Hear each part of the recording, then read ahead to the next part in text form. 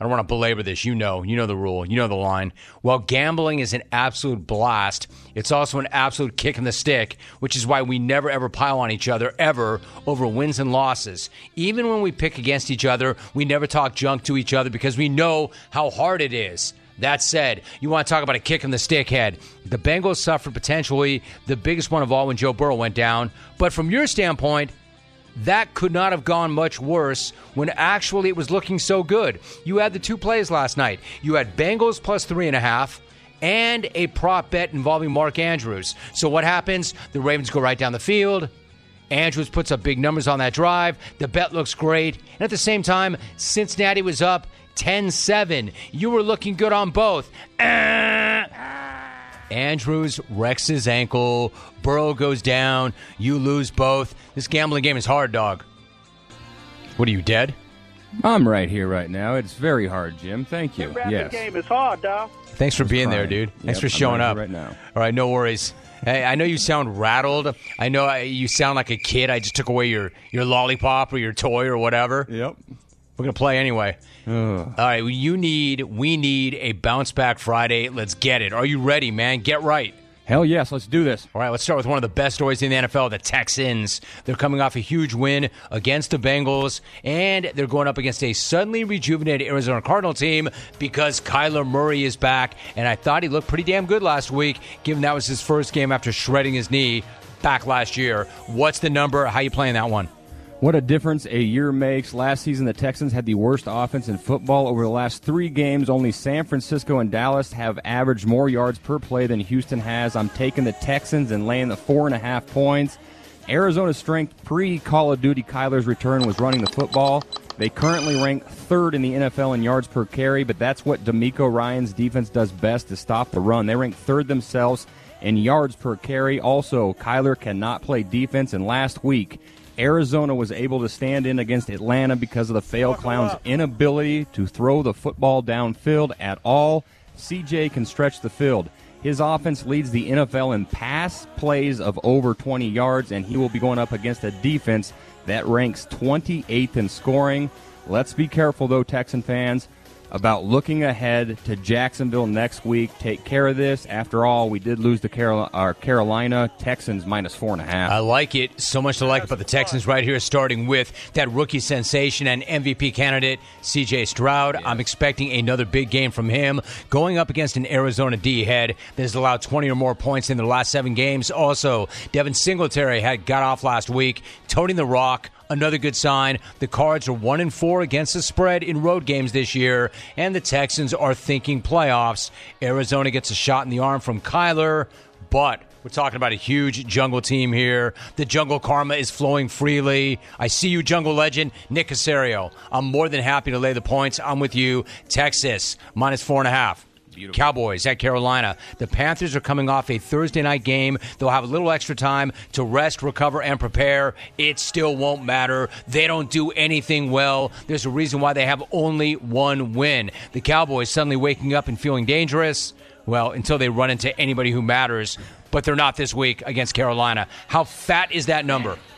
The spread is Dallas minus 10.5. I'm laying the points and riding with the Cowboys here. The last 3 weeks, Big Mike's offense has been the most explosive in the NFL. They are averaging 477 yards per game and 38.3 points over that time span. My guess is the number is only 10.5 because the Panthers' defense has played well since their bye week. They've allowed only 18.7 points, and only the Jets have allowed fewer yards since that Week 7 bye. That team right there, right. Jets. Allen. Yes. Thank you, Allen. Thank you, Allen. And look just at the like clock, that Jets dude. Keep offense, going. though, the Panthers' defense, our offense is a disaster. Frank Reich is taking play-calling duties back. Desperate much, Frank, right there. Now, the Cowboys can stop themselves. They have no show twice this season, both times on the road. They have no You almost went El Rob there, dude. I know, right? Once against the Arizona Cardinals, and of course, Big Mike's team is the most penalized team in football, shocker. But ATS, Dallas is covering 66% of their games, and the Carolina Panthers are the worst team in football in reality, and ATS, they are 1-6-2 this season. That's a 14.3% cover rate. Cowboys minus 10.5. I agree. You are what your record says you are, and their record says they are the worst team in football. Bryce Young is struggling. That line cannot protect him. In fact, that line is liable to get this guy killed this weekend. Mm-hmm. Laying double digits on the road is never ideal, but given that we're talking about the Panthers here, I've got no problem doing it. I'm going to ride with you. Cowboys minus 10.5. Beautiful. Steelers at Cleveland. Not to be too cliche, but when these two get together, you can throw their records out. Speaking of which, how the hell are they both 6-3? I don't know. How the hell are they both 6-3? The creep is out for the season, but they do have a great defense to fall back on. And the Steelers, what can I say, Head? They just find a way to get it done. It doesn't matter how it looks. They just find a way to get it done. What is the number? How you playing that one? Man, freaking Cleveland. The one game Cosby doesn't play like idiot face. Disaster strikes for the Cleveland Browns. Cosby, dude. Right. Tastes just like Jell-O gelatin. That guy, Cosby. Yeah, no, I 12 understood games, the joke, dude. 2 years, $90 million. I didn't ask you to or so. explain what you meant by Cosby. I understood it. I just can't believe you went there. Okay, so since Cosby's out, the line And I heard you the first 5 times. Go ahead. -4 to now -1.5 for Cleveland. I'll take Pittsburgh and the 1.5. DTR will make his second career start for the Browns. He should be able to move the ball. Everyone seems to do that against this Pittsburgh defense. They give up 379 yards per game. That's the worst of Mike Tomlin's tenure. But here's the key. They rank first with Jacksonville in takeaways per game, and DTR did throw 3 interceptions in his first career start against Baltimore. Of course, Tiny Hands and Matthew Nova Scotia have to win their turnover battle against a damn good non-Joe Woods Browns defense. You hate Joe Woods, don't you? I just hate Joe Woods, yes. Just not good. Dude, he hasn't been there in quite some time. You got Jim Schwartz. You're good, right? I know. I get 1 year to keep coming at the guy, right? Well, it's like a wedding. Like you have an entire year to buy a present. You've got 1 year to keep coming at Joe Woods. That's fair, right? Not really, no, but go ahead. Okay. Point being, nobody is better in the turnover margin game in the NFL than Pittsburgh. ATS, Browns are 2-0 this season as a home favorite, but Mike Tomlin has hit on 59% of his games since 2006 as an away dog. Pittsburgh Steelers plus 1.5. You know, I kind of like that, too. Tough game to pick, even with the creep going down, because Jim Schwartz has gone complete wizard with that Browns D. That's the only reason I'm not saying that their season ended the second the creep got ended. As for Pittsburgh, I don't know how they're doing it, dude. I just don't. I'm watching them every single week. I don't know how. They're the first team to be outgained in each of their first 9 games and still have a winning record. Make that make sense, because I can't. Their point differential is -26 on the season. So I know, yes. crazy, right? Let me break out a horse racing analogy, because we have not done that in quite some time. We used to talk about the big mare misdirection. She knew where the wire was. She did. She just did enough to win. She knew where the wire was. The Steelers know where the wire is. I will also take Pittsburgh plus 1.5. Jags v. Titans. Jags got hammered by the Niners. They're looking for a big bounce-back game. What's the number? How you playing it? I know the Jags had won 5 straight before that beatdown by San Fran. I just don't buy Mrs. Ursay's Jags being a legit Lombardi contender. You can't this year. have a newcomer come in. Yeah, and your team's steal not the it. Steal the show. Yeah. Their point differential is on the season is +6, which is not good at all. However, I do buy them beating a Titans team and covering the 7 here. The Jags' offense lacks explosion in the passing game, but against the Titans' defense that struggles to create pressure, I'm hoping Trevor Lawrence can finally push the ball downfield. I'm really betting on Lawrence here over Will Levis, too. Levis is feeling the heat with that backside polter of a line he has in front of him. He's been pressured 42 times over the last 2 weeks. That's 42 times, Polter. Thank you. Beautiful. The turnover battle will be interesting. The Titans do not force turnovers. Well, that was a fresh 31st. Polter reset. Haven't heard that in a while. It's gassy line. That equals Polter, as we know, right? Wrong. I could do Molinari if you want that one back. No, I'm good. Okay. You got about 30 seconds. Okay, Jacksonville ranks first. Ian with Poulter. Pittsburgh. Wendy Williams. Don't fumble the damn take ball, Wendy Jags. minus 1.5. ATS, the worry here, Mike Vrabel is 24-12. ATS is an underdog of 3 or more points, but I'm riding with the Jags -7. Here's what I'll do, Head. I want to say my pick. You've been on fairly good behavior. I have an interview next. I know you want to start your weekend. You can't.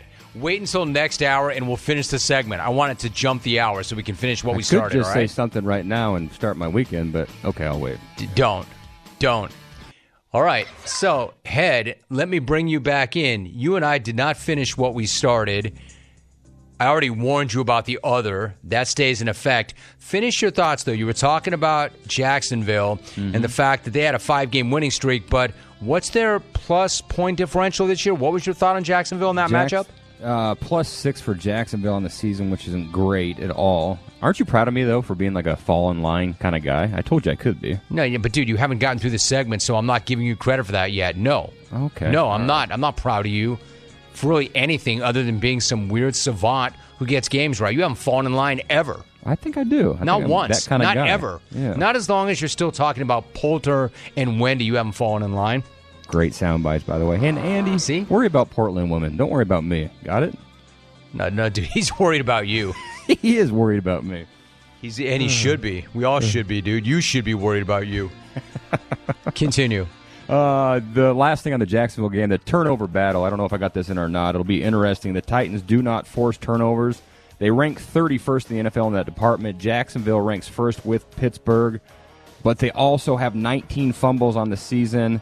Clean it up, Jags. ATS, I did get that in. Clean it up. Vrabel, 24-12 ATS as an underdog of 3 or more points. That's dangerous, but I'm still riding with the Jags here, -7. God, dude, you're bouncing back. You're like that guy said. He did everything he could to pick against the Bengals and made a good argument and then picked the Bengals. I know. But that reason why we did that is because of Joe Burrow, and that was smart. And then the NFL the team did not put him on the injury report, which is kind of important right there. Yeah, are you saying that's shady? Are you saying that? Yeah, it's about a touchdown. 7-point difference there. Are you saying that you would have picked that game differently if you had known that he Just the was touch hurt? had I know his hand was busted up like Justin No wonder Herbert. people were so pissed. Oh, all right. man. All right, so the fact to me that the Jags didn't just have their 5-game winning streak snapped, but that they got absolutely wrecked by the Niners means they're going to bounce back in this spot. I expect Trevor Lawrence and Travis Etienne both to go off. In recent years, I would have never said that the Titans were a get-right matchup, but pretty much they might be right now. I like what I've seen from Will Levis, but even he has cooled off.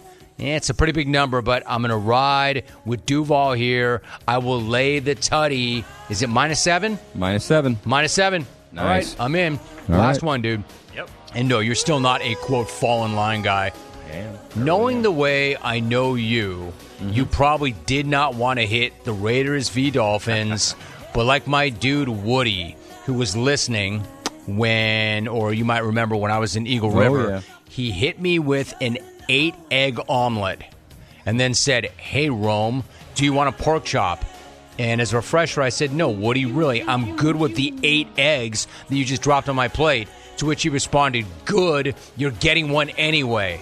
Same with you, Head. I know you want no part of this game. I know you want to find some boring game that'd be easy for you to pick. But no, dude, you're getting this game anyway. All right. Miami, Vegas, what's the number? What are you doing with it? Yeah, so weird game. My numbers are saying Miami big. My gut doesn't feel as strongly, but I'm going to go with my numbers and lay the 13 See what points. I mean? You're doing it. You're going both ways again. Dude, get off the fence. But I'm going to lay it out. I'm going to lay the 13 points for Miami. I will credit the Raiders. The last 3 weeks, they have the top scoring defense in football, and while Miami does have the highest scoring team in football, their last 3 games, they've only averaged 20 points per contest, and the Raiders have gotten their run game going. They were the NFL's worst rushing team, but the last 2 weeks under Pierce, they are averaging 136 yards a game. But I think my guy Vic Fangio is finally turning things around with that defense. They've also been playing the run very well. And having that Jalen Ramsey guy back helps everywhere. And I can't see Aiden Farva keeping pace through the air with the Dolphins' attack. Miami's lost 2 of 3. Aiden I don't want a large Farva. Farva? I want a goddamn liter of cola. I don't know what that is. Gotcha. Liter He looks like is Rod French. Farva. Yeah, no, Or I give got me it. some He does. A cola little bit. before I A little break bit. I'll give you that. Love that movie. Dolphins need a win. They're coming off a bye. Let's go with Miami laying 13 points here.